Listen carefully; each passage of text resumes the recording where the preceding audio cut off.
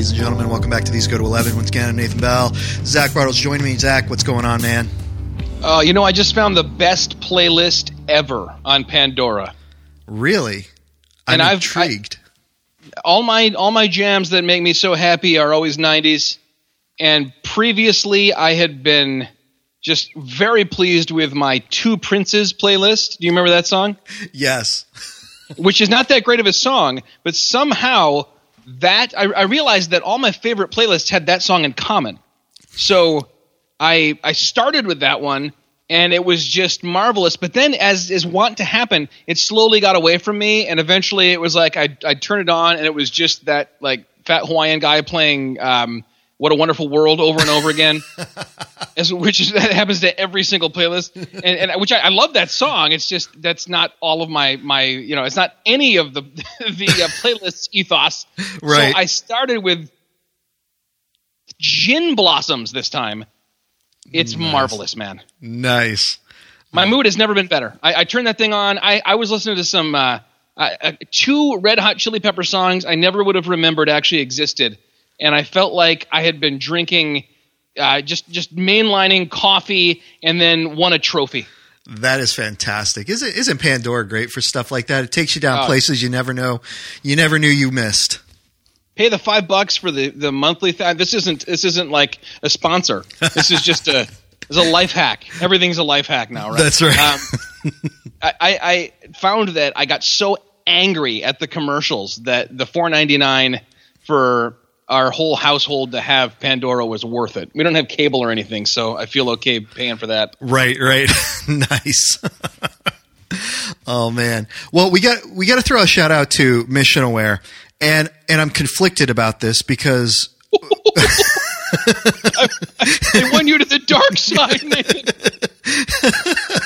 What happened this week? That's what I want to know. I know this was something you brought up to me, Zach. Was that you were looking on Mission Aware's website and you were like, "Dude, where's our collab section on Mission Aware? Like the These Go to 11 collab section is just gone." It erased from existence. Yeah, and as soon as you said it, I went on there and I was tooling around a bit, and so like I went to the search button and typed in These Go to 11, and you can still actually search for our stuff, but you can just find it in the Happy Rant page. They're just going to go to Louisville, and you can get it there. That's right. So it is still there, and so I still do want to give the shout out to Mission Aware. Plus, they really did a great job with, throwing together everything for the contest. Don't forget, today is the last day to send me your name and address via email. These go to 11, all spelled out. The number 15 at gmail.com. These go to 11, the number 15 at gmail.com. And you will have some cool stuff coming your way to everyone else. That will be sent out to you within the next week or so here, as soon as I get all that stuff compiled and sent. So you can expect that coming up. But don't forget to check out Mission Aware, because even though, they kind of slacked off a little bit this week with us, they still do some dope stuff, and they were still really cool providing all the beer mugs and decals for the contest. So shout out to Mission Aware. Maybe that was the trade-off. They were like, listen, if we're going to do all this for you, there has to be some kind of a cost involved. You lose your collab status for 30 days. Hey, you know what? If they want to do that for 30 days, and I'm cool with that. I'm not, man. If the former Clubcast is going to be up there, we need to be up there. That's all I'm saying. I'm gonna shoot a email out to Jeff, because I think I noticed that happen with a couple of the other collabs before when I was on there. Is they kind of disappeared and it was gone for like a week or two, and then they were back up. So I don't know if they're kind of trying to reimage the page or something like that. But she keeps saying Russia. I don't. Maybe it was. Oh man, that's great, dude. So speaking of spies, and actually I don't know how we're going to work spies into this, but speaking of things, speaking of that we're stuff talking about with our words. So actually this topic is something that I was interested in talking about for a little while now and never really got around to it with Greg or Steve. I think we've hit on it before, but we never really dedicated a full podcast to it. I guess before we get into that, Steve, I'm sorry. Go ahead. I was going to say, I guess before we get into it, I should say a lot of you noticed that we were going to have Frank Turk on this week. We did send out that tweet and reposted it on Facebook, so I think we should acknowledge that in some form. But yeah, he had a death in the family and had to go to a viewing or a funeral or something. So yeah, and then I said, "How about next week?" He's like, "I'll be in Spain." I'm like, "You're gonna be?" He says it like it's like he's gonna be at I'm gonna be at a friend's house. No, I'm gonna be in Spain all week. I'm going to Chick-fil-A. Yeah, right.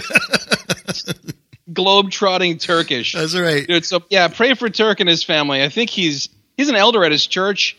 And maybe it wasn't a death in the family, but it was definitely close to him. I think it wasn't his family, but I think he's no, it was somebody in the church, but he's involved now in ministry there. So someone, yeah. I've been really excited to get to know Turk and see how watch his arc, and I'm excited to talk about it at some point with him. Yeah, and so we will be definitely doing that podcast. We're just gonna, obviously let him, grieve and mourn and get back from Spain, and then we'll.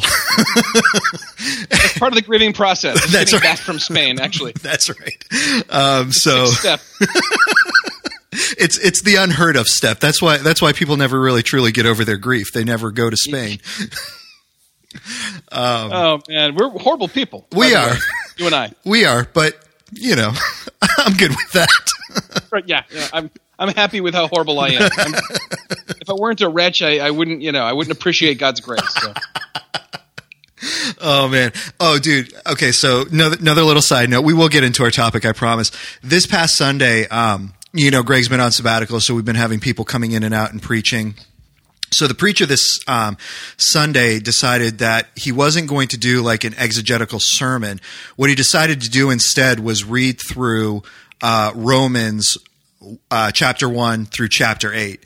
Dude, can I say that was just a really cool sermon to be a part of? Just reading that, he had actually memorized it, and so he just recited it word for word, Romans chapter 1 through chapter 8.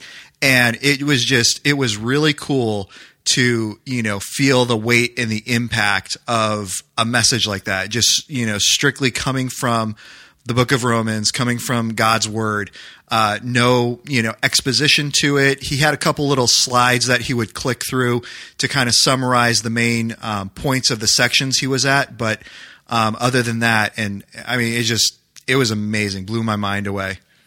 3 questions. Yeah. 1, did he pass it off as his own work, or did he acknowledge that it wasn't his? Oh, no. Right off the bat. Oh, yeah, no. He totally acknowledged that he got this idea from someone else. Oh, okay. So he wasn't like, this is something I wrote and I've been working on. He was like, this is from the Bible. Yeah. Oh, yeah. And then he started going. Oh, okay. Yeah. Secondly, when he was doing this, did he have kind of a merch tie-in with the Romans poster from Missional Wear? And if not, why not? He did not, and I think it was because he's actually, I don't know if he's fully familiar with Missional Wear. So, yeah. Or he's a heathen. He is. I should have stayed after and converted him, but full disclosure, it was raining and I was itching to get home. So, all right. 3rd question: did you pay him? Did the church pay him in that he didn't really preach? Oh, Dude, I one time got up and recited the entirety of "Sinners in the Hands of an Angry God." Oh, nice. And not like high pitched, like Jonathan Edwards, read it monotone. I did it passionately, and then I kind of talked a little about it. Yep. And it was very well received. Nice. And then I brought up maybe I'd make this like a yearly thing, like maybe the week after Easter when I'm bushed and everyone was like, "No, don't ever do that again." We liked it once. It was good. You did it. Moving on. Oh man. So, okay, getting into our topic. Actually, this is a great transition. So speaking of pastors, dude, let me ask you, in today's climate, we are dealing with I think a really dynamic shift in the way people are looking for pastoring, shepherding, mentoring, whatever you want to call it. And we have a lot more people like John Piper, Matt Chandler, Kevin DeYoung, who put out not just their private little blogs that they're like, oh, this is kind of free and, people can read these things, but like they almost put out these pastoral blogs where they expect and anticipate that people aren't necessarily getting a regular. I mean, maybe this isn't fair. I don't know quite the motivation, but my suspicion is part of the reason why they're doing this is that there are people out there who aren't getting a steady diet of, solid theological teaching. They're not able, maybe for one reason or another, to go to their pastors and talk to them about issues. And so they put these things out. You have Ask Pastor John, and all the different ones that are out there. And so have you seen this trend in the church as well? And I want to ask you from a pastoral standpoint, do you think this is good, bad? Could you care less about it? What are your thoughts on it? Well, obviously I've seen it. Yeah. I mean, and I mean, I've bought into it to some degree. Mm-hmm. And it gets more kind of touchy when you say, okay, a pastor is kind of looking to one of these very prominent pastors for this kind of feeding and direction and stuff. Mm-hmm. I have many thoughts on it, and I've written somewhat extensively on it on an old blog that I had that's now defunct and marked as private. I probably had a 6 or 7 week series on this, and I was very, very strident back then. I was a little bit residual cage stage, and yet at the same time very aware of the tendency in myself and other people like me to go, it's okay to have that celebrity pastor that stands in for a pastor, a flesh and blood pastor, as long as he's dead. Mm-hmm. You know what I mean? As long as there's no chance I can ever have a meaningful interaction with him. If it's Spurgeon or if it's Edwards or if it's Whitfield or Ryle or whoever. Right. And two things come to mind. One, very recently, I think it was Jared C. Wilson. I'm pretty sure this sounds like him, who tweeted, "You can get a sermon on TV or online, but you can't get church." Mm.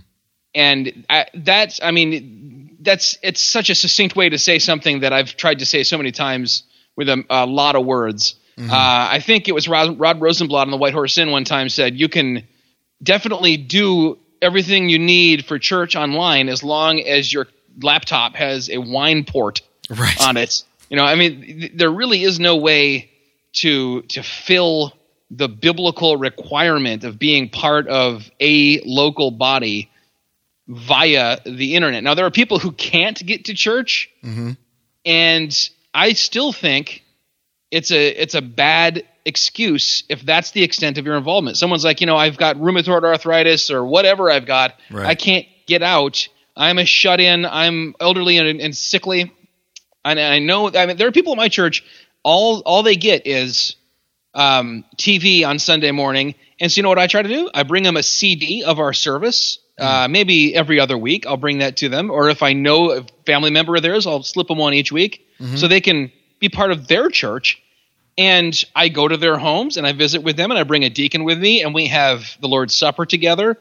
And they continue to be part of an active, actual, local to them church. Mm-hmm. And it doesn't have to be this fantasy land thing. Now, most of the people who buy into the celebrity thing, it's not out of necessity.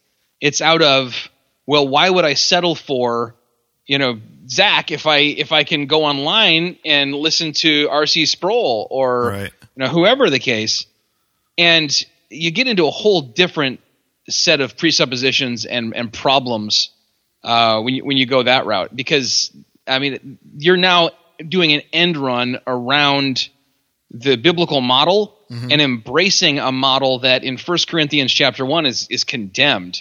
Mm. You're becoming part of a pack that's built on a person instead of part of a local household of faith.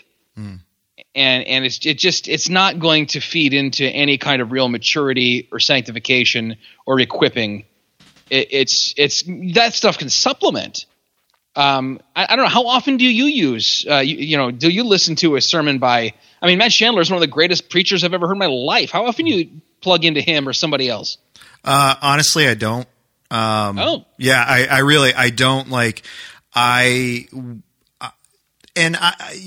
know. I enjoy Greg's teaching and preaching. And there was a period of time where my wife and I were not getting solid biblical teaching. We first moved to Maryland. There was a small church just down the road from where we lived. Basically, all of her family was going there. Where we went to college, there was a church just kind of down at the bottom of the hill from where we went to college. And it was interesting because a lot of the college professors would go to this church. And so the pastor was just very on point with making sure that his sermons were theologically accurate because, there were a whole slew of his colleagues from the religion department who, were going to be there listening to him. And so he was just very on top of, sound biblical teaching. And we got to Maryland and we spent about 5 years out of convenience just going to the church literally a mile down the road from our house. We would go to Sunday school, and her uncle taught Sunday school, and he did a great job at really, bringing out the Bible and teaching the Bible. But when we got to the service, it was all this Dr. Phil type stuff that you would get. And we just finally at one point were like, we can't do this anymore. Like, yeah, Sunday school is great, but like, the main staple of what we were supposed to be engaging with in church is not. And so at that point, Joy was teaching at the same school where Greg was teaching at. And she literally had to hound him to get information about his church because he was very sensitive to not just give that away and kind of recruit people from the school to the church. And we sat down under his teaching. And after that first week, I was like, this is it. Like, I really don't feel a need. We had been looking around at a couple different churches, but I was like, I really don't think we need to go anywhere else. And so I feel like under Greg, I've had a really solid biblical teaching. And so I will grab commentaries. I will do Bible studies with people, but I don't feel the need to go out and listen to, and it's not to say anything negative against Matt Chandler or John Piper or Kevin DeYoung or, anyone else. I haven't felt the need to supplement the teaching at that point because of the Bible studies and different things that, we were doing within the church. I don't know. Does that seem like a reasonable answer, or do you think I should be going out and, downloading all these sermons and listening to people like that? Well, I think that you're missing a big piece, which is that with Greg Dutcher as your pastor, you have a celebrity pastor. So, you don't need to go out and get other celebrity pastors. But who else do I need? I listen to probably anywhere between 3 and 10 sermons a week. Mm-hmm. If I have something on my radar that I want to preach maybe next year, I'd like to hear 5 people preach through it. Mm-hmm. And I have some big names I listen to regularly. I love listening to Alistair Begg any chance I get. Mm-hmm. I listen to R.C. Sproul. They're still doing Renewing Your Mind. Yep. Oh, man, I love that. But I also have Sinclair Ferguson is pretty big name, but I have 6 or 7 guys on Sermon Audio. They probably have churches of 110 people. Yep. And I'll go, man, these people should be heard by tens of thousands, and I listen to them regularly. There's a guy named you may hear him if you ever listen to Fighting for the Faith, Chris mm-hmm. Roseborough's show.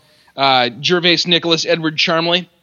He's a friend of mine on Facebook, and whenever he posts, here's my sermon from last week.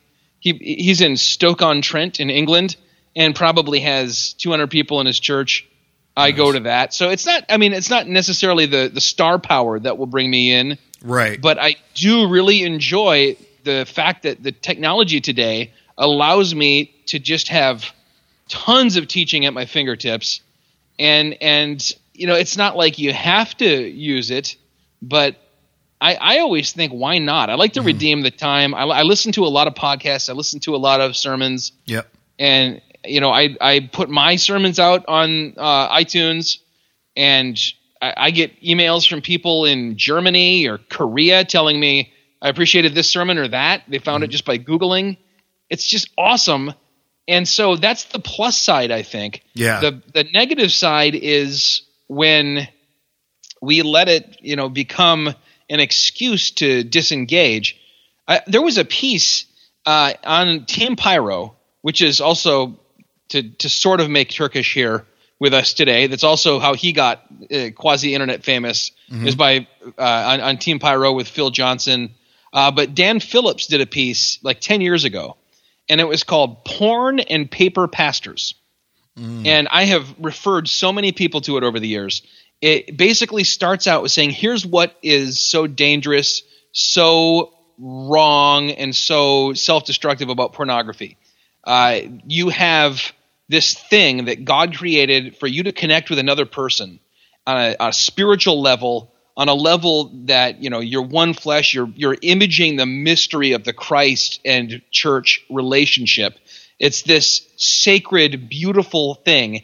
And instead of connecting with a real person, you connect with this image on a screen or in a magazine or whatever the case.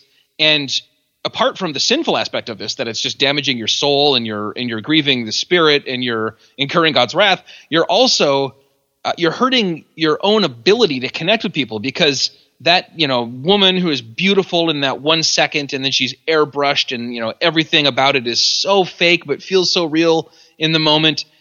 That woman is never grumpy. She's never got her own stuff. You never need to listen to her. There's nothing about a real human relationship in that. Yeah. And then he turns the corner and says, this may sound crass, but for a lot of people, that same principle applies to them trying to make, whether it's Chuck Swindoll or John Piper or Charles Spurgeon, their pastor, instead of, because Charles Spurgeon, when you read him, he never has a bad day. He never doesn't have time to listen to you. He never has his own stuff going on. It's never a real relationship. Right. And that can seem, just like in the former example, like a plus at the time, but it is actually a huge liability. It's the kind of thing that slowly chips away at our ability to connect with someone and iron sharpen iron and build each other up and encourage each other and spur each other on to good works and discover God's word together the way the church was meant to. Yeah. And it just like, some guy would say, why would I, settle for one woman who's going to get older and have bad days and after she has kids, her body's going to change and all these things when I can just, either churn through a lot of women or I can, look at these images. Okay, but that's miserable. Right. There's nothing good in that. And if we try it, there's this airbrushed quality to that, Yeah. And if we try and apply that to the way we learn and connect with pastors, the same thing happens. And I don't think any pastor worth his salt. I know Matt Chandler and John Piper and these other solid guys, John MacArthur, etc., would not want people to not have a local pastor because they have this figurehead. Mm-hmm. I just talked a lot, man. Why don't you say some stuff? I apologize. I've gone full Baptist preacher on you. Nice. No, it's great. I do. I appreciate that perspective, and I know our listeners do as well, because I'm going to get on here and just sound like a bumbling fool. So the fact that you spoke from a place of intelligence is awesome. No, but I think that's, I think you're spot on with all of that stuff, and I mean, let me back up just a second and say, it's not that I don't listen to those things because I think Greg is the end all be all teacher. If that were the case, then I would say I'm seriously, misrepresenting, Greg. I'm seriously misrepresenting myself as well, because Eventually Greg is going to at some point retire down the road. He will no longer be my pastor at some point in time. And so if I'm not willing to look at the community of believers that I'm with and say, this is my family, no matter who's behind the pulpit, then I've missed the mark as well. And I think that's something that's key and fundamental for people to understand, is that, when I joined with Christ Fellowship Church, I'm joining, for lack of better terms, for better or worse. That means that, when things are good, I'm involved and I'm helping. And when things are bad, I'm involved and I'm helping. And I think that's what people are looking for with a lot of these celebrity pastors is, I don't have to, like you said, I don't have to engage. I don't have to connect. I don't have to be involved in the messy bits of the church. But then you never really grow in the church either. When Christ prays for, his disciples, the Garden of Gethsemane, we talked about that a few weeks ago, his prayers in the book of John, they will know my disciples by the love that you have for one another, by the love that they have for one another, by the love that they show one another. And part of that love is the grace that we show one another when we do stupid things to one another. It's the same thing that happens in our families. I can, count several thousand times the stupid things that I've done to my wife over the years. I'm a boneheaded man who is saved by grace, and I can count, equally those times that she has forgiven me for those stupid things. But you learn about that grace, you learn about that compassion in those relationships, and you learn about that in the church as well. You learn that your pastor is not this stained glass perfect person, but that he has flaws and issues, but willing to come to you and, apologize when those issues come up and, work those things out in the grace that God shows us. And that's so important for people to see, because I think a lot of times they don't. They look at the churches and they're like, well, there's so much, backbiting, and there's so much hypocrisy, and there's so much this, and there's so much this. And to be able to say, yeah, you know what, there's all that, but there's also a lot of love and grace that we show one another with all those things, because that's the love and grace that God shows us. Yeah, absolutely. And the other side of that is that it's not only is that missing from the perspective of the man or woman in the pew, mm-hmm. but it's not any favor to those pastors, those preachers, to lift them up on these huge pedestals. When I goof up, mm-hmm. I have to go to a person or a few people. Or if it was something kind of public, I got to go to, my church has 142 members or something. Mm-hmm. That's manageable. I say I screwed up. I'm a sinner saved by grace. Will you forgive me? And they say, yep, we'll forgive you. And maybe they also say, and here's how we're going to help you not do that again. Right. My elder board ought to be involved and that kind of thing. But when these guys get put on this huge pedestal, what happens is when they fall, it's not like that at all. It's enormous, and I'm not saying it's somehow inevitable that putting a guy on a big pedestal he's gonna. But I mean, I don't know. Would Tullian Tchividjian or any would Mark Driscoll have even fallen? He wasn't unfaithful to his wife or anything. Mm-hmm. But what happens is you're told day after day after day after day. You can be a pastor to millions. Right. You are a super pastor. Right. You're and I start thinking 2 Corinthians and the super apostles. Right. No one can endure that. Who can endure that? I couldn't endure that. Oh yeah. There's no way I could endure having fame and influence in the greater evangelical world without it corrupting and shipwrecking me. Right. I could not. Right. And so I am thankful that I have a number of sheep that I can take heed to all of them and know them and be there for them. And there have been times when I have heard a sermon by a famous pastor and thought, dang, I can preach on that text better than you. Why are you the one who gets heard by this many people? Right. And I am so glad that God doesn't say, oh, you're right, Zach, here you go.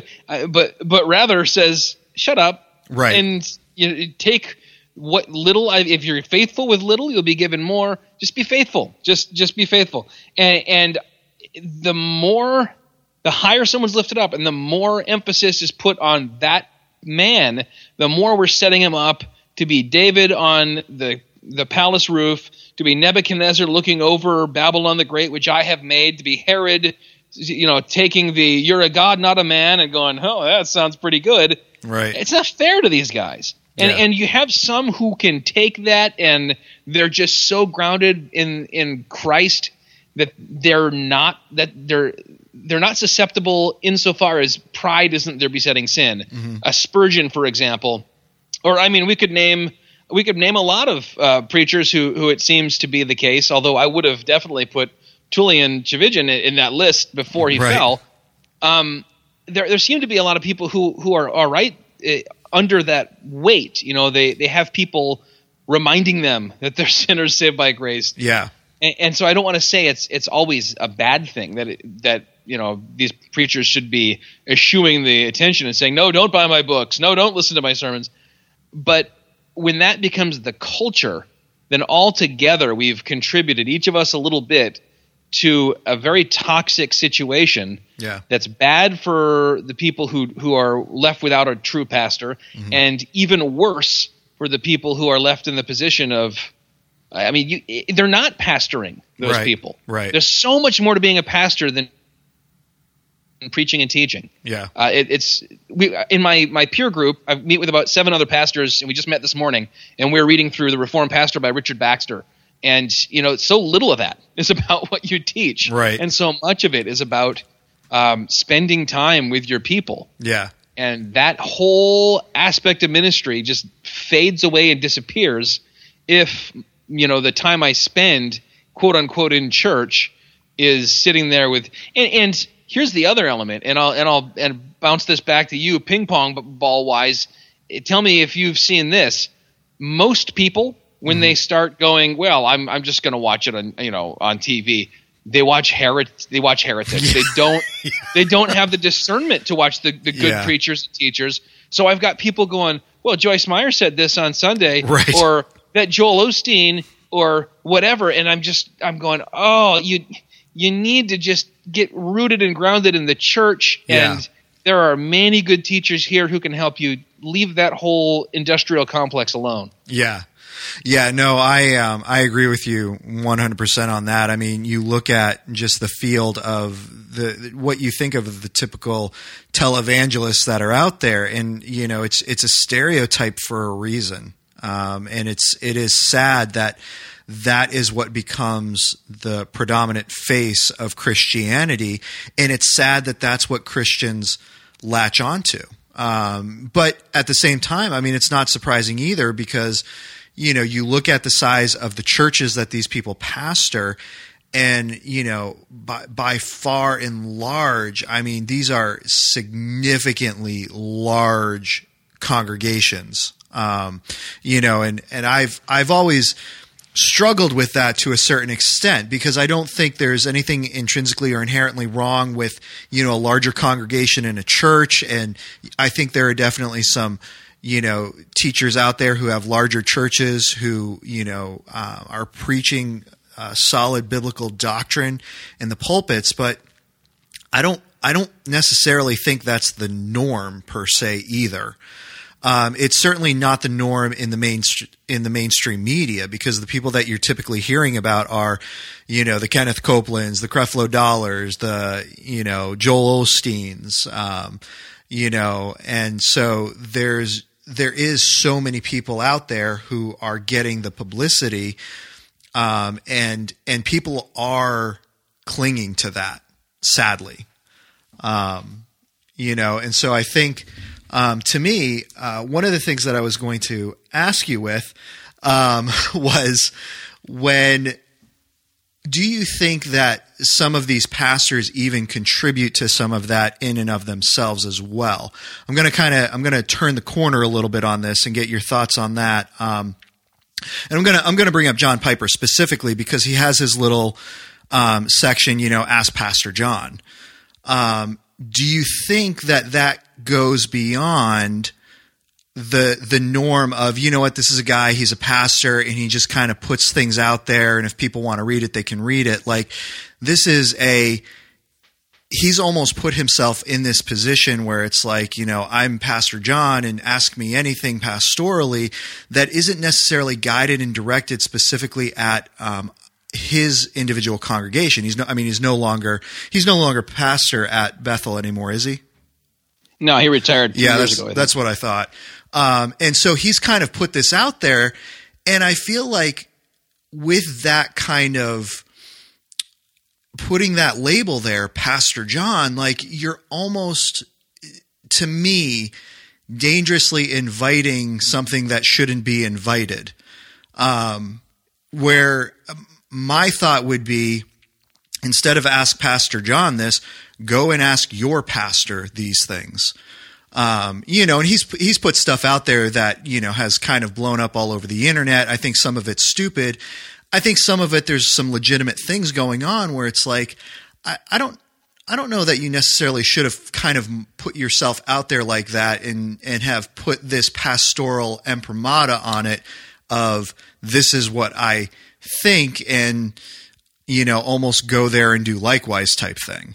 What are your thoughts on that, Zach? Man, I disagree. I frequently listen to the Ask Pastor John podcast, and he frequently, maybe even always, refers people, go to your pastor. If there's anything about church issues, anything like that, he never says, this is how it ought to be, that's it. He always does tell people, this is something for the local church, for the pastor. And when you look at kind of the broader, you got to look at what somebody's motivation seems to be, and somebody who's written however many books and sold however many gajillion copies, and yet anything you want to encounter by him, you go on desiringgod.org and it's free. Every sermon he's ever preached, every book or article he's ever written, I'm pretty sure, I know they have curricula and stuff that you pay for, but I think all of John Piper's stuff is free. Mm-hmm. To me, there's always been pastors who have, you could even say, all right, so why is Bunyan, he's in Bedford prison, he's not actively pastoring a church. How come he's writing this book that's going to, have this pastoral effect on all these people? Well, there's always been people who have tried to share, what insight they have with the church at large. There'll always be parachurch. There'll always be traveling preachers and evangelists. And I almost see, when it's done well, and I think John Piper does it well, I almost see the kind of internet presence, podcasted, YouTube preacher kind of situation as the modern day circuit rider or modern day traveling evangelist. And now I can just travel everywhere at once, through the phone lines. Mm-hmm. When it's done poorly, it looks like the kind of circus is coming to town. Right. Finney, kind of, it's all about me and what I'm doing. And I do definitely think there are those out there who do that. And I see where you're coming from. I think he is pastor emeritus still at Bethel, and so the title of Pastor John is still, it applies, and no one's going to overturn that guy's ordination, so he's always going to be Reverend John Piper. But of all the guys out there who we could critique, I think John Piper's got to be the very, very bottom of the list as far as how he handles the humility of putting out content. Mm-hmm. And saying, just here it is for everybody. I have, used again and again articles or handouts and stuff from desiringgod.org, and all it says is make as many copies as you want, hand them out to as many people as you want, just don't remove this little copyright such and such, Desiring God. And in a world where every other day I'm smack up against, to use this I have to pay royalties. To do this VBS that we already bought again, we have to pay for it again. To do this play that we already bought, as a little cute dinner theater thing, we have to pay for it again. And then to have someone go, no, this all belongs to Jesus. Take and use and appreciate it. Mm-hmm. That's wonderful. I think that, we've talked about some of these guys that are, there's a particularly ultra roided out guy who really positions himself at the very opposite end of the spectrum as he is the big deal. Mm. He should be consulted for what's going on in every church everywhere, because he has the answers, and come and buy the kit and be like me and let your church be assimilated by my movement. Yeah. Well, and I'm not, and that's the thing. I mean, I didn't even want to bring up a lot of these people in that same tone, because I know that, particularly with John Piper, there's a very different tone and level and intent with the things that he does. And so my question wasn't necessarily to pull at that other end of the spectrum, because I do think, I agree completely that there are a lot of people out there that are, trying to exploit, and they're trying to make money, and this is good, bad, and different. They've put something out there, they want to get paid for it, and so they've got their latest books or whatever. I mean, I've got my own issues with Mr. Steroids. That's a little more personal, simply because I know people who are attached to that church.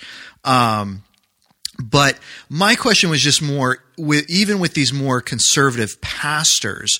And I'll be honest, I haven't listened to a lot of the Desiring God stuff. I haven't listened to a lot of, the Ask Pastor John stuff. I've more read the articles and things like that. And so my perception from reading the articles that come from a lot of these things, I'll be honest, I've never really seen that disclaimer on there of, you should really be going and talking to your pastor about it. That type of thing. This is more, from those articles that I've read, not necessarily from, the things that, come from there. And I know that Piper has put that stuff out on Desiring God for free. I think part of my thought process is, being willing to be, critical and, okay with that. Like, John Piper does have a lot of good stuff out there, and I think his resources are good. And I think people need to do the same thing they do with everything else, and they need to, kind of filter in and, filter out, the good and the bad. Like, John Piper is speaking from a personal experience. He's speaking from his view. I've heard Barnabas speak on this, many times on the Happy Rant, and I think this is very fair, and I think this is very accurate, that people hear, oh, John Piper does this, and I want to be like John Piper, and so I'm going to go do this. And so they try to imitate him, and for him, it's very natural, and it's his personality, and when they do it, it just comes off like crap. Sure. And I think that happens with a lot of pastors like this, though, is that they put these things out there, and people, instead of trying to live their own life according to the Bible and what the Bible says, they want to live their life according to what John Piper says about the Bible. And it comes off sounding, it comes off looking very, very poor, and horrible. I agree. Okay. But I mean, I don't think that by presenting and providing content, he feeds into that. I don't know. I mean, I can see where you're coming from. Do you see a place at all in the Christian world for a parachurch organization where someone's going to, provide books and resources and things, but they're not your local pastor? You mean like Desiring God, that type of thing? Yeah. Or yeah, I think we should have those resources. My pastor, Greg, and I'm sure you do this as well. Clearly, whenever you use resources, I can't even tell you how many times he's quoted John Piper over the years. I can't tell you how many times he's quoted Spurgeon, Grudem, Keller, and he's never quoted me, though? Actually, you know what? It's funny. I think he did once. I'm trying to remember. I think he did once quote you with something in a sermon. I'll have to dig a little further and see if I'm remembering correctly. But no, I think there is, and I think those things are there and available. I think the problem is sometimes there's, I think even pastors like that can sometimes overstep a boundary in some cases. And I'm thinking of something very specific, and I'm trying not to bring it up, and I think I should bring it up because if I don't, we might just continue to spiral down a rabbit trail. This might actually be controversy. Okay, here we go. So we actually talked about this on the podcast several years ago, and it was Kevin DeYoung's article, his plea to pastors. Right. About it was a Sunday morning. It was a Sunday morning Christmas, right? I remember that like it was yesterday. Yeah. Greg was so stridently against that. Yeah.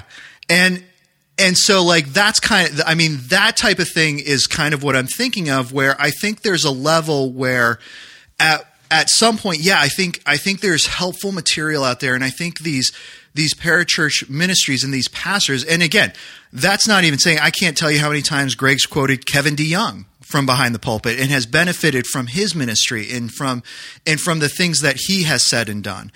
But there was almost this feeling in this sense when that article was put out there that you need to listen to what I'm saying. And I've heard you and Ted talk about Kevin DeYoung a lot, especially, Ted co-writing the book with Kevin DeYoung.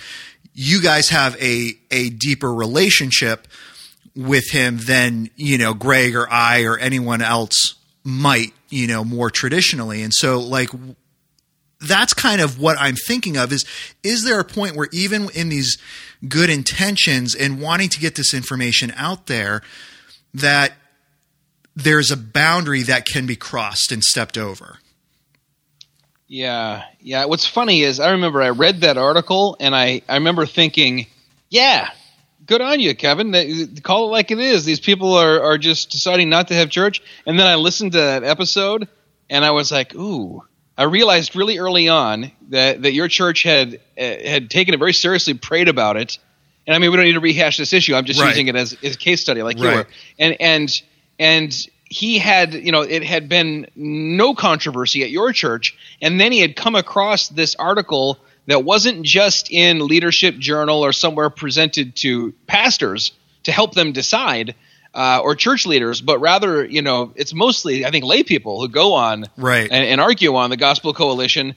And so now all of a sudden there's this, well, wait a minute, why are you doing it this way? And the problem, I think, comes in when, everything sifts into the kind of theological, authoritarian, geologic column, and Kevin DeYoung, because he's a quote-unquote prominent or big shot or whatever, is higher in someone's mind than their own local church, or, government, higher. And so, wait a minute, Pastor Greg, why aren't you, these orders have come down from on high. and that has happened a number of times. And I don't know how you get around that and still have, because I found that article as a pastor, as someone going, well, I know we're not going to have any people here. And we'd already dealt with it. I've been at this church long enough where it was not our first Sunday at Christmas. Sure. But, going, it's nice just to have a little someone else thinking through it the same way and kind of thinking, yeah, I'm on the right track. But how do you avoid then it becoming this parallel source of authority and teaching that's going to rival the pastor? Right. I had a prof in seminary. This was in the late 90s, early aughties. And so he wasn't talking about any of these guys. He would say, he'd show us some really complex element of New Testament Greek grammar, syntax, or whatever, and he'd say, you're going to do all this work. You're going to prepare this message. You're going to go and you're going to explain this. You're not going to talk down to them, but you're not going to talk over their heads. And on the way out, someone's going to say, well, that's not what Chucky says about this verse.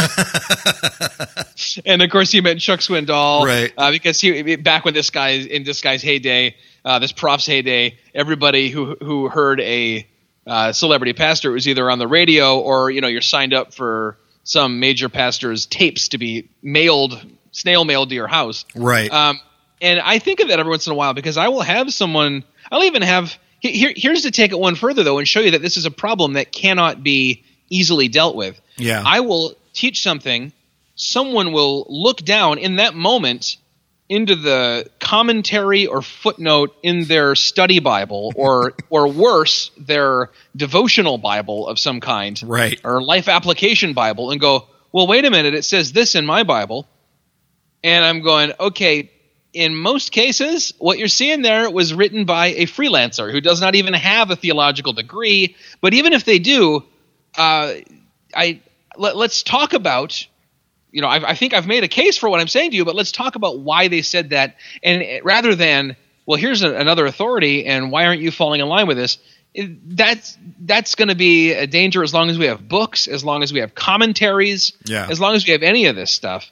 And I think the proliferation of audio and video through the internet, bringing famous pastors right into our homes or into our phones, it just shines a brighter light on that problem that's always been there, which is how do you avoid a de facto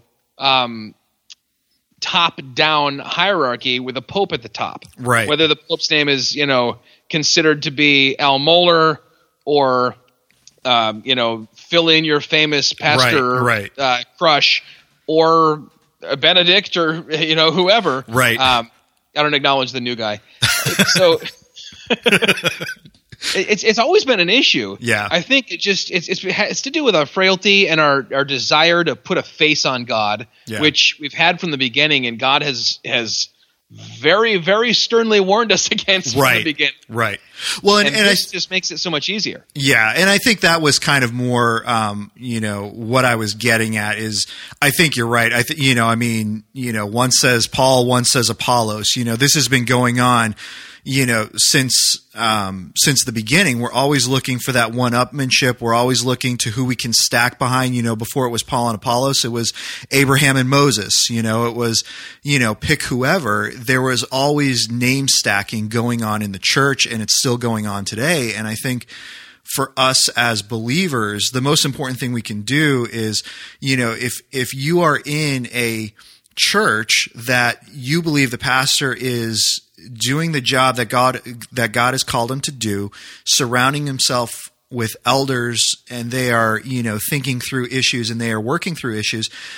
To me, I would say, I think right on. John Piper's put out tons of great information. I think you should go for it. R.C. Sproul, tons of great information. I think you should go for it.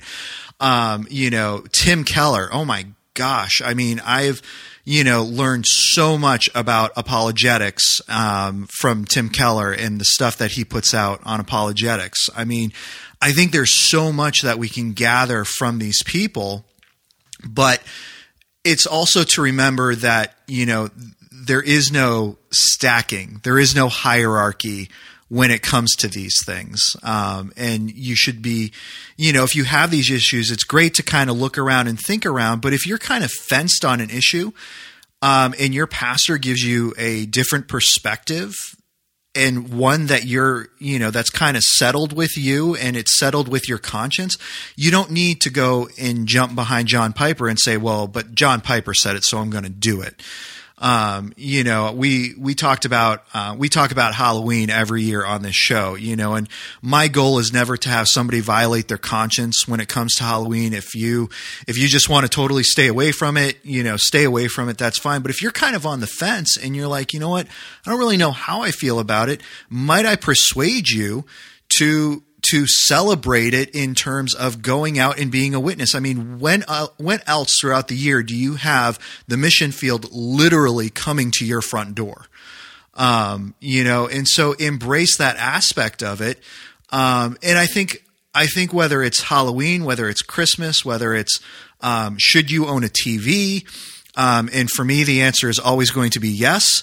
All of those issues, I think you need to seek God's counsel first and foremost. And if you're still coming up shy, you need to talk with somebody who you're in a relationship with. Because John Piper has a view on these things, but he doesn't know you, and he can't sit down and he can't counsel you in this thing because you don't know each other. And so I think that's kind of where I was thinking and going with this whole thing. I certainly don't want to put any of these people down. Again, they have done so much, putting great information out there, making it available and free for people to get their hands on. And so I certainly don't want to be like, oh, don't listen to anything that John Piper has to say. The stuff that he has put out from Desiring God is just phenomenal. But I think that sometimes we tend to check our brains at the door when we hear these names instead of thinking through the issues on our own and saying, you know what? Yeah, I don't necessarily fully agree with that. Or, let me talk with my pastor about that and see where these things kind of fall into place and line up in my life. So. Yeah. And also remember, you can make a infallible celebrity icon out of your own pastor. Yeah. And there's a danger there too. Yeah. But it's a lot harder because, you see your pastor get mad. You see your pastor screw up and tank a sermon. You see all that happen, and you're constantly reminded this is a guy. Right. One of my favorite shows is New Girl, and there was a line where my favorite character Nick says, I once saw a priest drop his keys and bend over to pick them up, and it was so human it just ruined religion for me. And if seeing your pastor be human is going to ruin the whole charade for you, it is a charade to begin with. We're all fallen, we're all sinners, we all sin and fall short of the glory of God. It's so much easier to airbrush over that, with good lighting and a little dab of makeup and right. Wardrobe over here giving you all I'm not going to say his name, but a very prominent pastor was doing a series of videos for pastors, and they were just tips for being a good preacher and making a good presentation. And I think like episode 2 or 3 was he wears Spanx for men. And I thought, man, what a metaphor for all that's wrong with your particular ministry. Yeah. Kind of holding it all in and making it look like it's something it's not. That's easy to do from a distance. It's harder to do. It's just like in marriage, right. Maybe here's something real crass, and and this is the last thing I have to say on the topic. Are you ready for it? All right, let's hear it. Your wife's heard you fart, right? Oh yeah. There it is. That's the metaphor. Spiritually, you got to be in a relationship with people. They know you're human. They know you. You know them. Yeah. And I have called up parishioners and said, "You heard me lose my temper. I'm sorry," and had them say to me, "I've never heard a pastor own up to something like that." Being human, and you're never going to, as long as it's someone you don't have any real personal relationship with. Right.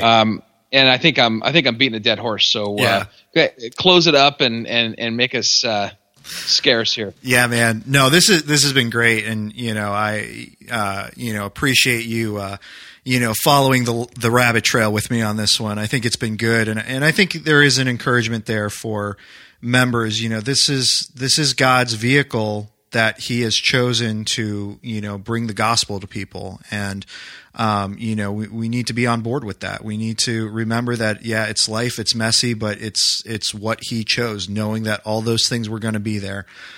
So Zach, this has been great. Thanks so much, man. We will catch you all later. We just rocked the Casbah. Please go to 11.